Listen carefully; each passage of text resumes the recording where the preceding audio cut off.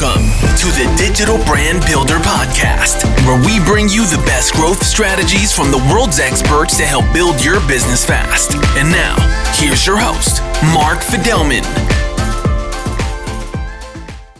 Hello, everyone. Welcome to the Digital Brand Building Podcast. Today, I'm very excited to learn about something new, something I don't know, and that is implementing what they're calling humanistic marketing practices. And joining me today is Justin Foster and Emily Sikorsky. And today, I have never done this before, but we're going to talk to two people, and we're going to try and keep it moving, and we're going to try and keep it light and fun. And as always, I promise you, you're going to learn something. So with that, Justin, will you go first and introduce yourself and give us your background, please? Yeah, thank you. Thanks for having us on. My name is Justin Foster, as you said, and I am the co-founder of Root and River. My background is actually, if I go back to the beginning, is in sales. I'm one of the few branding guys that I know that came out of corporate sales. And at times back in the day when I was starting a couple of agencies and whatnot, made me feel insecure, and now I'm proud of it. That's a good place to come from. Mm-hmm. And have been self-employed since 2003. And like I said, owned a couple of agencies, then was the co-founder of a tech startup that went to acquisition, and then met Emily 6.5 years ago and found a lot of simpatico with life philosophy, the way branding should work, this term we say being human in just life and in business. And in 2015, launched Root and River. Okay, Emily, yeah, your turn. Yeah. All right. So I grew up in the Southwest, and I began my career as a journalist, and I spent 8.5 years as a journalist and publisher here. And so really diving into language, storytelling, and how other people shape their own narratives. And I've always been an avid reader and obviously a writer. So was really intrigued by that, and then made a move into PR and worked in PR for a couple of years and learned a little bit more about business strategy, and as well as sort of brought the agency that I worked for up to date with social media. Spent a lot of time early on working in blogging and building communities. And then I went out on my own, began my own company, and started doing social strategy, some ghostwriting, a little bit of everything. I had quite a toolbox by that point of abilities, and then finally began doing brand strategy for a human behavioral research company, a global company, and eventually became the vice president of the brand and marketing there. And that's when Justin and I paths crossed. And yeah, as Justin mentioned, when we met 6.5 years ago, there was this spark between us, this alchemy of understanding how people work and how they express themselves. And this great injustice in so many businesses that these entrepreneurs or leaders have all of this passion. They sacrifice so much for their businesses and for their brands, but they are missing, in many cases, the ability to articulate the soul of their brand, what drives them, their motivation. And in the process of trying to do that, they make it so complicated, just not being maybe well-versed at language or not well-versed at taking that deep intrinsic dive inside of themselves to figure out what it really is that drives them. And we felt that that was our gift, to be able to bring that simplicity, clarity, and articulation to clients. And so Root and River has been sort of an adventure ever since. We've worked with over 200 clients, and we're really passionate about inspiring leaders to go inward to uncover and articulate the soul of the brand. I know how important that is, but I also know how difficult that is. It's almost like you're doing a deep dive. What I liken it to is, doing a deep dive on yourself, and it's really hard to do that without the help of an expert. And I think that's where you come in. But I'm sure people are still wondering what it is that you're talking about. So when we talk about humanistic marketing practices and going deep within to figure out, what your brand is and what it represents, what do you mean by that? Great question. Yes, it sounds very esoteric, but we're this blend of being spiritual and very practical. So what this means is doing the deep dive work to understand what are your core beliefs, what are the deepest things inside of what we term your soil of soul.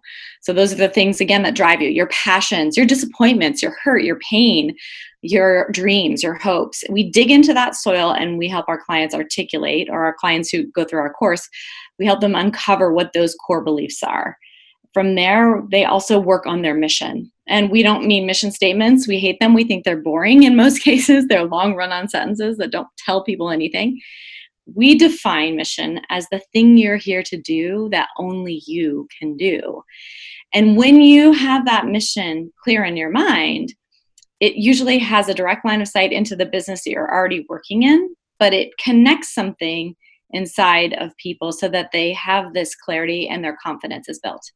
Then we move on and we get into message. And message is really not what other people want to hear, which has commonly been how it's perceived. It's like finding the right thing to say so everyone loves me. In our practice, it's about saying what your heart wants to say to the world. And we do this with the way that we encourage people to find it is to sort of remove yourself from that approval mechanism that we all have built in as humans and think about and get real with what really needs to be said. And this is more important today than ever. To have a message that stands out, you've really got to come from within, be human to yourself, and then that authenticity, that genuine feeling conveys to the audience, and that's what breaks through all the noise that exists. Okay. And Justin, do you have anything to add to that? Yeah, just from the term humanistic marketing is for us was born out of the fact that, well, if you have an intrinsic brand, if you do all the things that Emily just mentioned to get to this place, well, then how does that change how you show up in the world? So we kind of like to look at inhumane marketing practices first. So one of those is the use of FUD, or fear, uncertainty, and doubt. Manipulating people's fears. Most of the marketing, persuasive marketing tactics that have been used over the last, 5 or 6 decades were created by Sigmund Freud's nephew, who was able to say, hey, if you do these things, you're going to trigger a psychological response. We view that to be manipulative. Another inhumane thing is to pretend to be something that you're not. And then certainly there's the being inhumane to your culture, to your people, to your community, your clients. So the idea of humanistic marketing is that it just starts with humans connecting with humans. So we often say this, and this goes back to my sales background, is that companies don't buy anything, people do. And certainly the companies have people that represent the interests of the company, but it ultimately boils down to a human that you're in relationship with in a way that produces the desired behavior or the elements that we're talking about. And this dives into our mutual background, Emily more than me, but a mutual background in human behavior. And then just the other two or three, just so that you know what they are, Mark, is this idea that transparency is a behavior, it's an action. It's not the last thing you do, it's the first thing you do. Which changes the rules of PR and significantly. Mastering storytelling, being a master storyteller as a brand is humanistic marketing because we are wired for story. It's one of the oldest parts of being a human is the wiring for story. And then finally, just being the courage to own your uniqueness. One of our mantras is show the world who you truly are.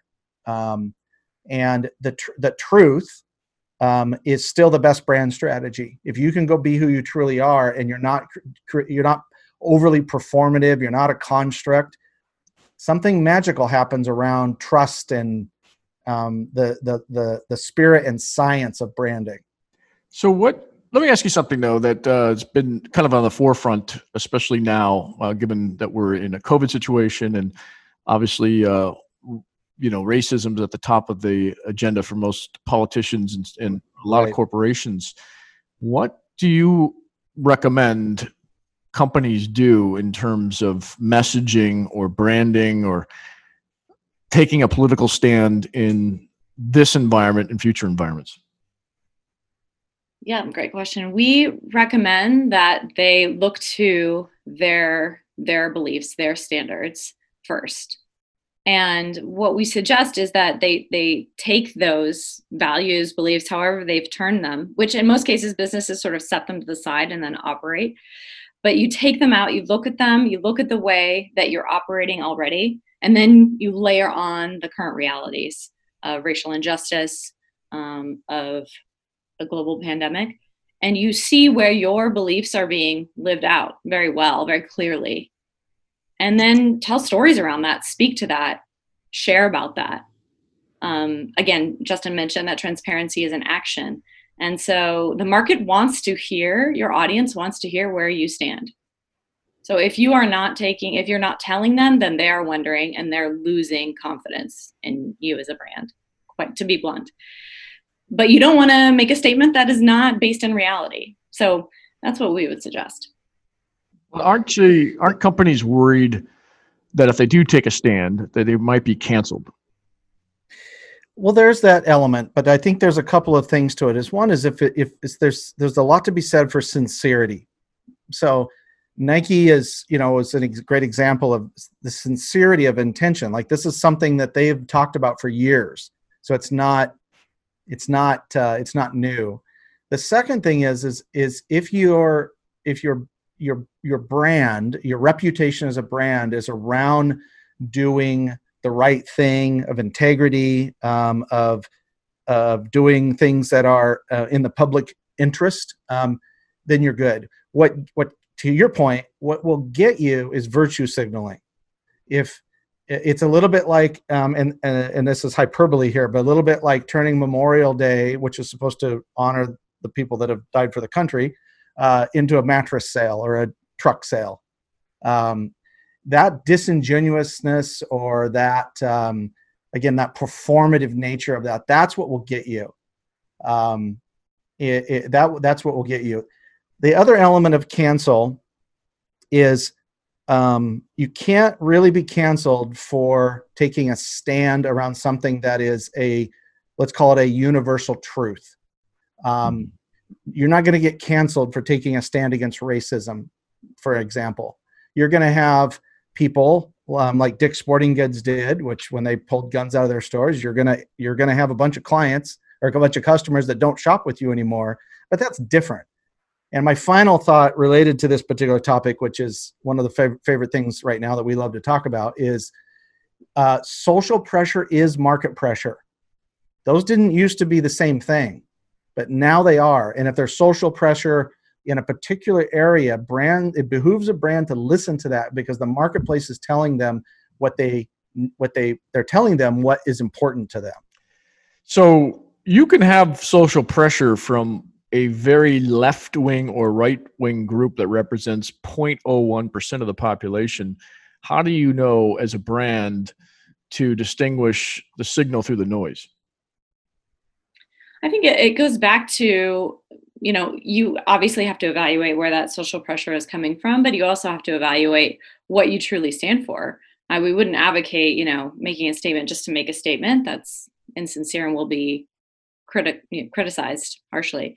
But you don't have to respond to pressure that is not in alignment with who you are as a company. Well, let's take a specific example. Right.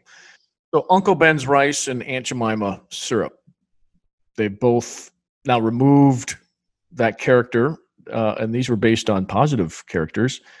And so was that the result of social pressure? Is that a result of their beliefs, or was that a big mistake? No, I think that was an update. Yeah. Probably a long overdue update with the progress of the world.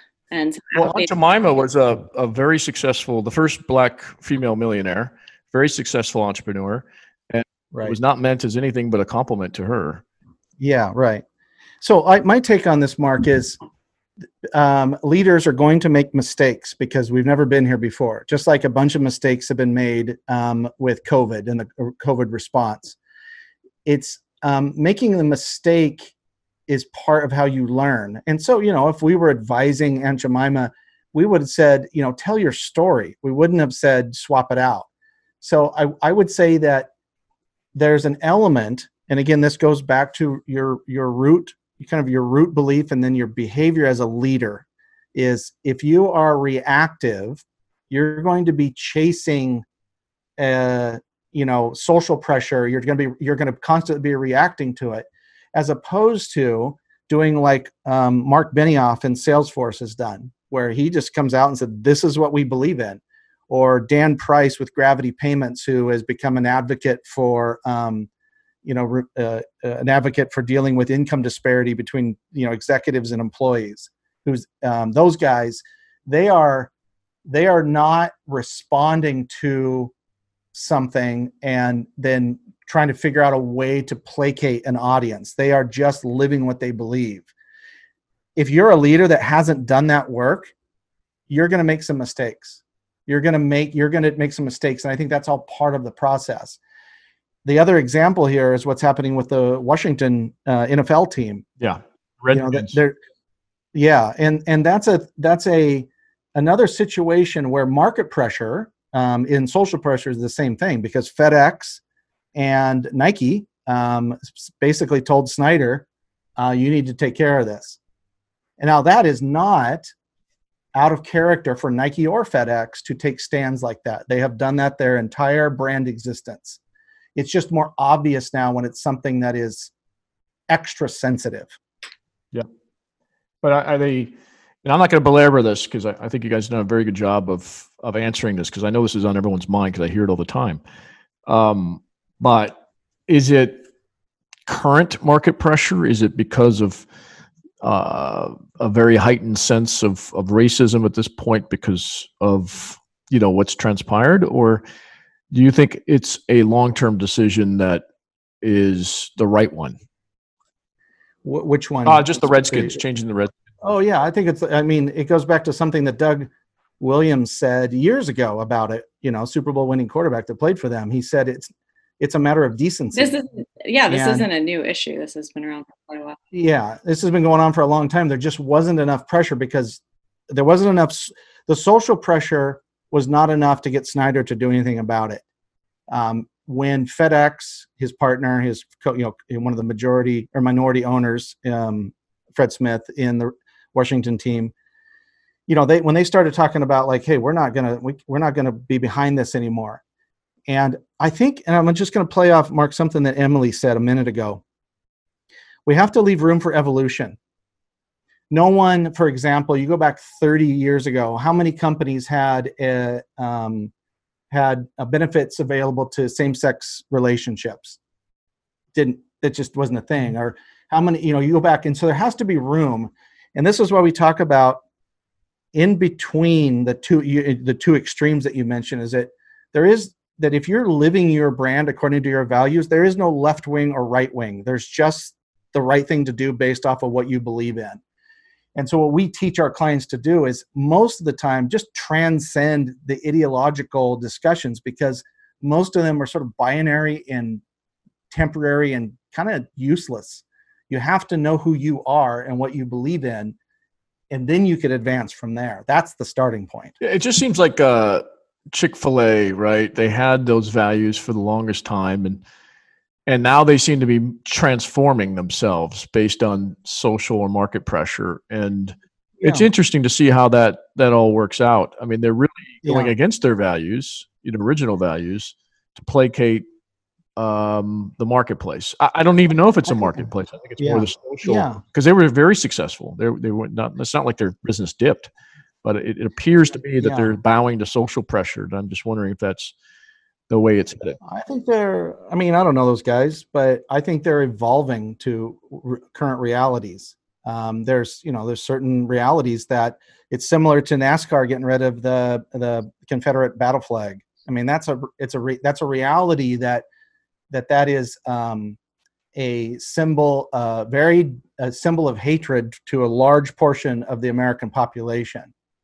I think too, and this is a fascinating thing about this nuance here. Like, where do we go? And I think it starts with what we would ask any leader, especially if you're like the CEO or you're the face of the brand. Yep. Is the second question is, how is our company going to respond? The first question is, what do you believe? Right. What do you believe? And if you get that part, Mark, the rest of it is mostly courage and execution. Yep. Okay. I think we belabored this enough, but I could tell you it's on everyone's mind. If you're Definitely. Yeah, that's fun. Thank you. Thanks for bringing it up.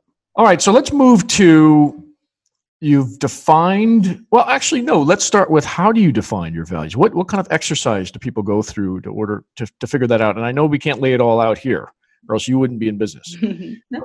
How do people start to think about this? So one of the ways that we suggest that people begin to tackle this is, first of all, just in a very practical sense, this isn't something that's done in the seams. So setting aside time, dedicated time to dig into it is fantastic. Having somebody help you with that process is even better, because as you mentioned at the top, Mark, it's incredibly difficult to do on your own.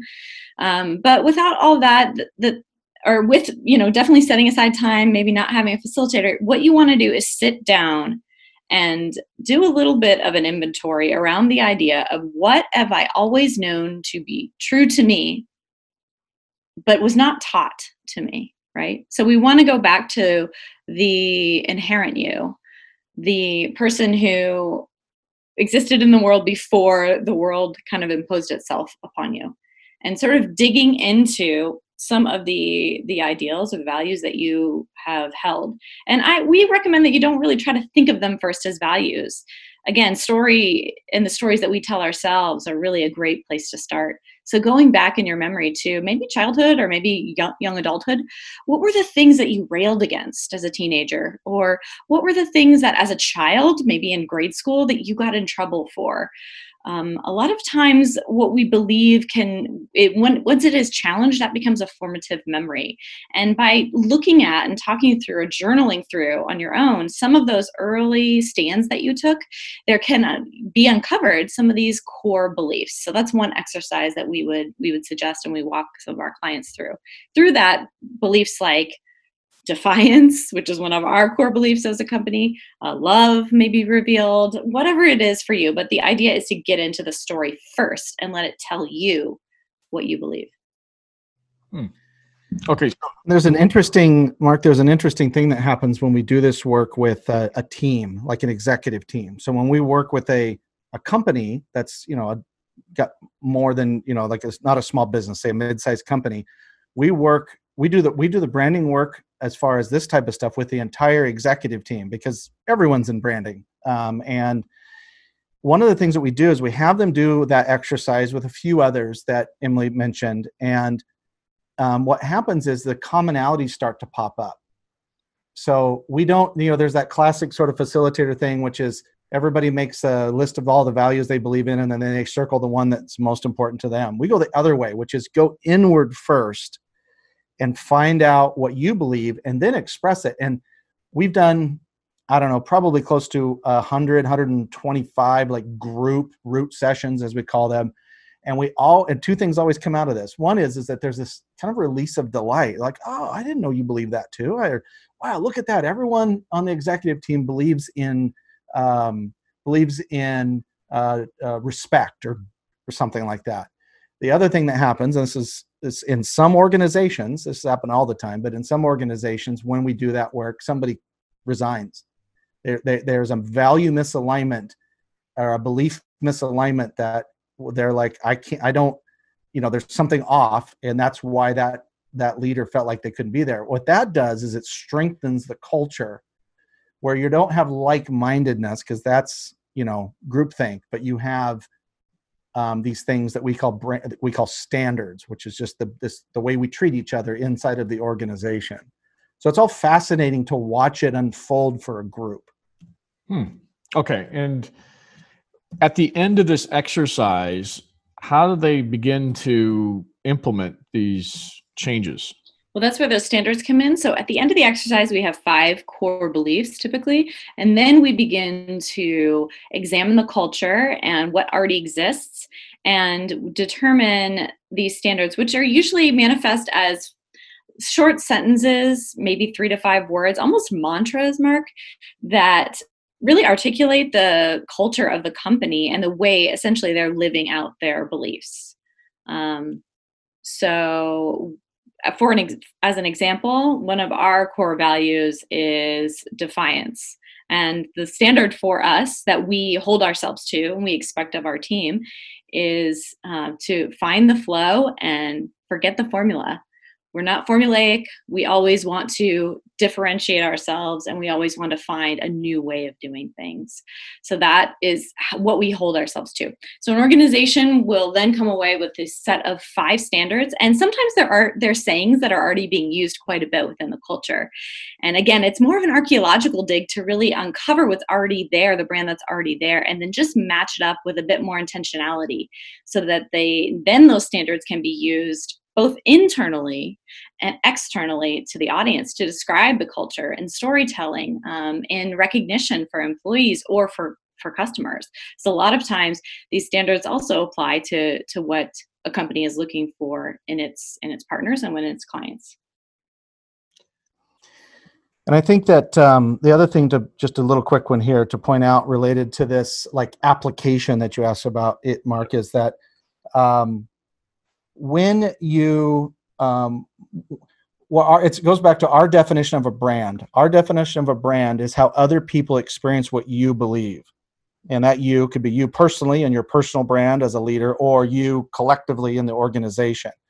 It's how other people experience what you believe. So and we know this, that behaviors are always connected to beliefs. That's science, that those behaviors that you have as a leader and as the collective behaviors of an organization, they come from somewhere. They don't just come out of the atmosphere. And so when you understand these things, then you can really get into how you show up in the world. And that's where messaging in particular, and when we say messaging, we're really talking about the language of the brand or the ontological expression of the brand.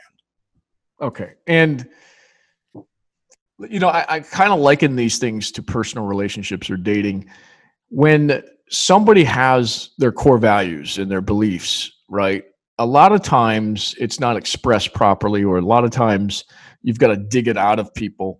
Well, the brand doesn't have that luxury. So how does the brand then express those values and what they represent and what they believe in to the outside world, or at least to their customers? I think that's what they're primarily concerned with, or they should be. Definitely. So that's where storytelling comes in.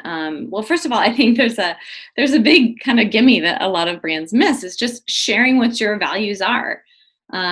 Take a month's worth of content and look at how you can create high value content, whether it's blog posts, it's video posts, it's speaking engagements that really focus on the company's values and how those beliefs are played out in behaviors. I mean, do that externally with your clients, share that in collateral materials. That's number one. And then number 2 would be tell stories around how you lived up to this value. I think a great example of this is Southwest Airlines. One of their core values is love. They carry that into their external messaging, but they also show that. One of their great examples of this is on their social media feed. During the height of COVID, they posted a picture of a whole empty airplane except one little tiny head in the back. And the post was about, we're still here to serve you. Even if our planes are mostly empty. In this case, we are taking a healthcare worker to New York to help with the outbreak there. And so they're demonstrating their love for their customers and how their customers are also giving that love to the world. So there's so many ways to express this, but definitely don't want to kind of hold those back. You want to be forward with your audience on what your beliefs are. Okay. And is this on social channels? Is this through the press? Is it across the board? How are these things? What are the channels? All of them. Now, each channel is going to have their own application of how that goes through, but we build brand language around conversations, because conversations are the crucible that make a brand live or die. You can have a really expensive, shiny ad campaign, and if the language is off, it doesn't matter. Or you can have a grassroots campaign with great language and it works really well. So, so when our starting point is, and it kind of depends if they're B2C or B2B, but let's take a B2B company. The first group that we work with on understanding how to use this language is the sales team or the channel management or whoever is market facing, because they're the ones that are on the phones, on the Zooms, someday maybe back in the conference rooms, having those conversations. Then there's certainly a level of integration into websites. So for example, one of the foundational language elements that we have is what's called a root belief. And that's the first thing that's out of your mouth. It's the first thing that's on the hero image of your website. It's in your bios on social media.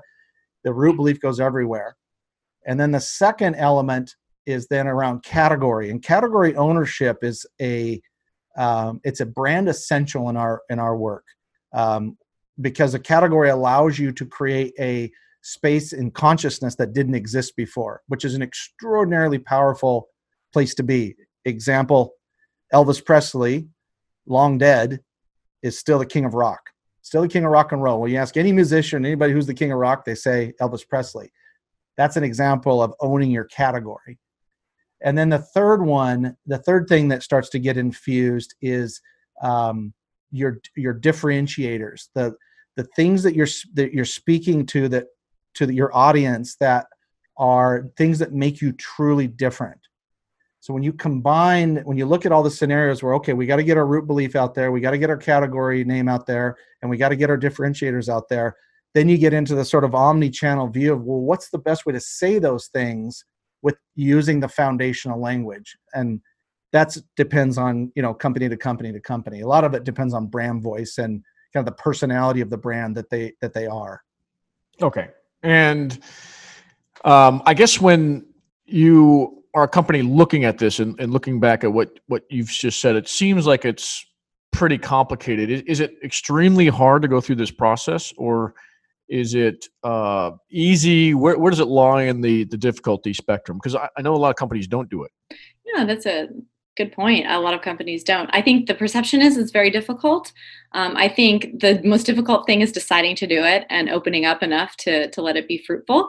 But once you're involved in it, and then once you can get through some of the deeper dives, it begins to materialize very quickly and become way more solid and tangible and easier. Our clients, regardless of their size, huge companies, small clients, they tell us afterwards, now it's so much easier to market, to know. I always know what to say. I have greater confidence when I'm talking about what I do, about the business, about the brand.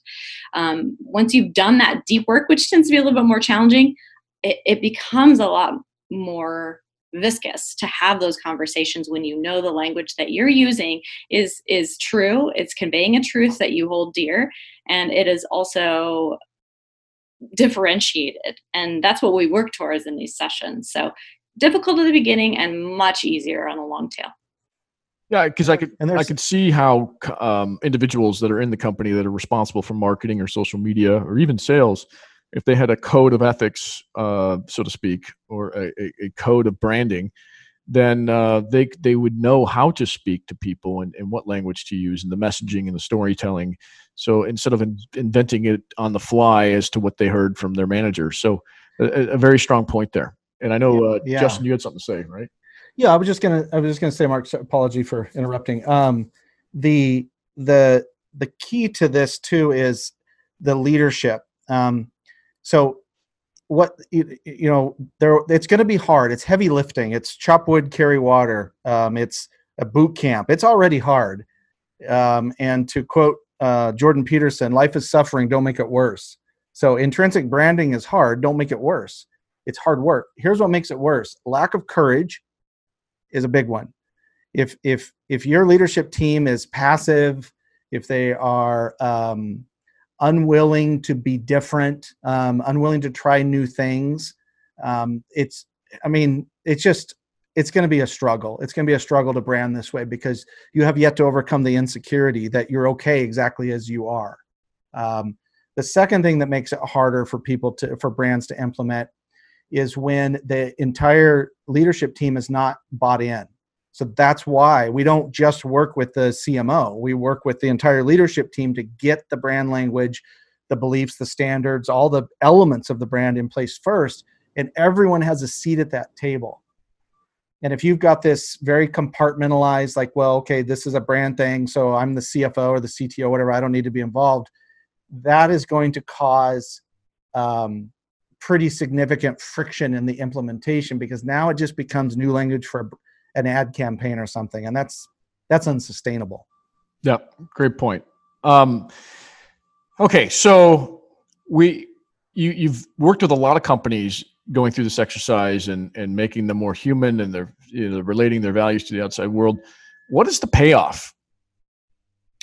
I think the first payoff is that confidence and that consistency that you gain as a brand when everyone is singing from the same song sheet. What happens then is that your brand is consistently differentiated in the market using the same language, which then gets involved in the language of your audience. And so now your brand is taking it, everyone who touches your brand is beginning to share that brand in a way that's super spreadable and ultimately raises the visibility of the brand. And then at a micro level too, having been in the shoes of a CMO or VP of marketing, when you have to sit down every time for every project and sort of re-engineer the messaging or come up with messaging, it takes a tremendous toll on you. It's incredibly difficult to execute. And so execution becomes easier, projects flow more smoothly, and ultimately you get differentiation and you get a larger brand position and presence. And I'd add two more to that, Mark. One is a significantly lower cost per customer acquisition. And a lot of people, they think word of mouth is sort of an accident. We think that word of mouth is evidence of a healthy brand. And so if you have to spend money, so the mantra we have for this is pay for retention, not attention. And so CPC, or cost per customer for acquisition, is a big one. And another one is just, and this is sometimes comes as a surprise, is a lower overall marketing budget sometimes. Because you think about, in a larger company, the marketing budget, how much of that is experimentation and let's see what happens, or you're sort of focus grouping your way to some sort of message.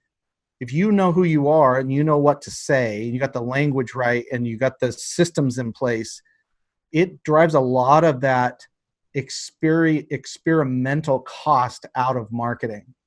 And all of that net, it then goes back to the bottom line. And also, and this is true, pretty much every client of ours in some form has been an increase in leads and sales, which, as a former sales guy, that's the whole point of marketing, is leads and sales.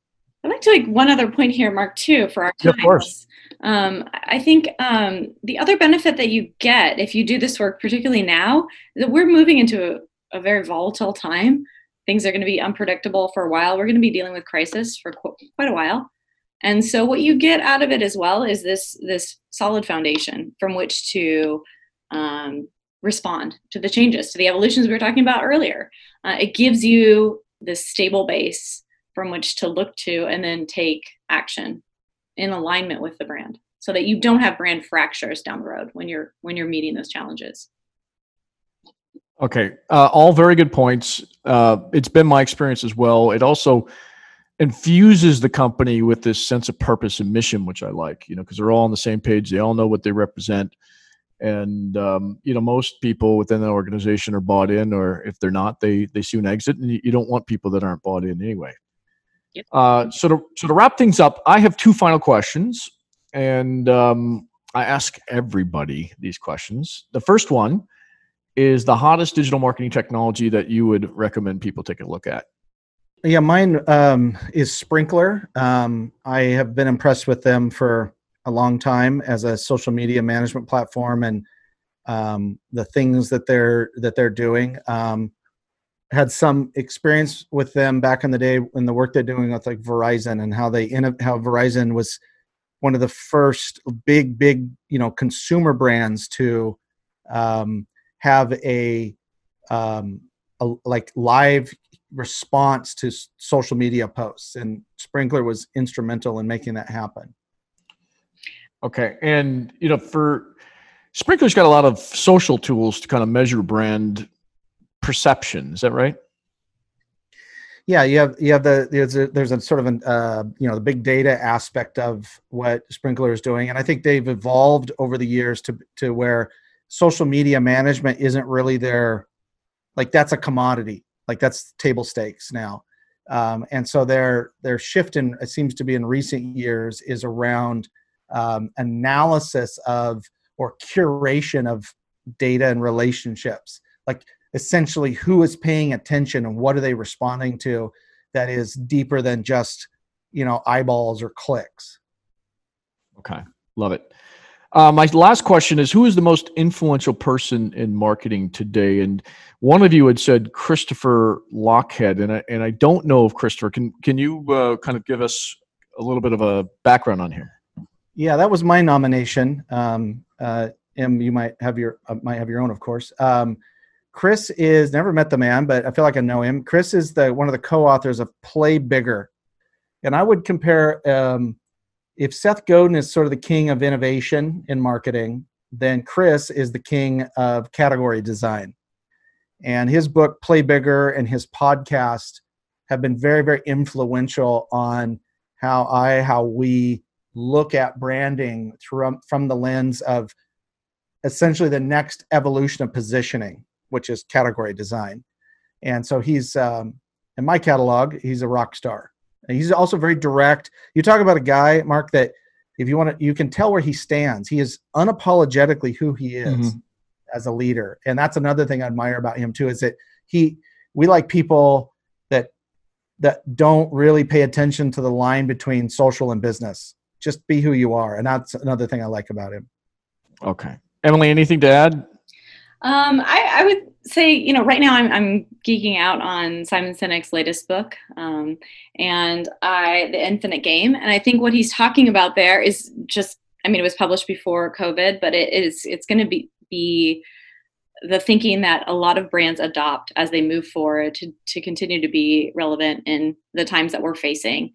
And Simon's been a huge inspiration for us and for me personally. So I think between he and Seth Godin, I think those two are really still producing daily thought-provoking and relevant information that helps all of us as marketers and branders.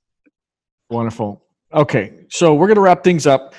First of all, if you like what you heard today, they have a book coming out called Rooting Up. And where can they get that book? You can get it on Amazon. And okay. Yeah. Okay. And then you also have a course. And if you want some private brand coaching, where can they reach you? rootandriver.com is our website. You'll be able to check out the course there and also our upcoming events and learn a little bit more about how we work. Excellent. That's also going to be in the show notes, everyone. So if you didn't catch that, then look in the show notes. But with that, Emily and Justin, really appreciate this conversation. Really appreciate you guys being real with some of the more difficult questions that I was asking about today's environment. So, we look forward to catching up with you in 6 months or a year when all this is over and there's kind of a new playing field. That's good, Mark. Yeah, we really enjoyed it. It was fun. Yeah, you are there with sincerity. That you're the way that you ask questions is. It was a fun conversation, so thank you for that. My pleasure.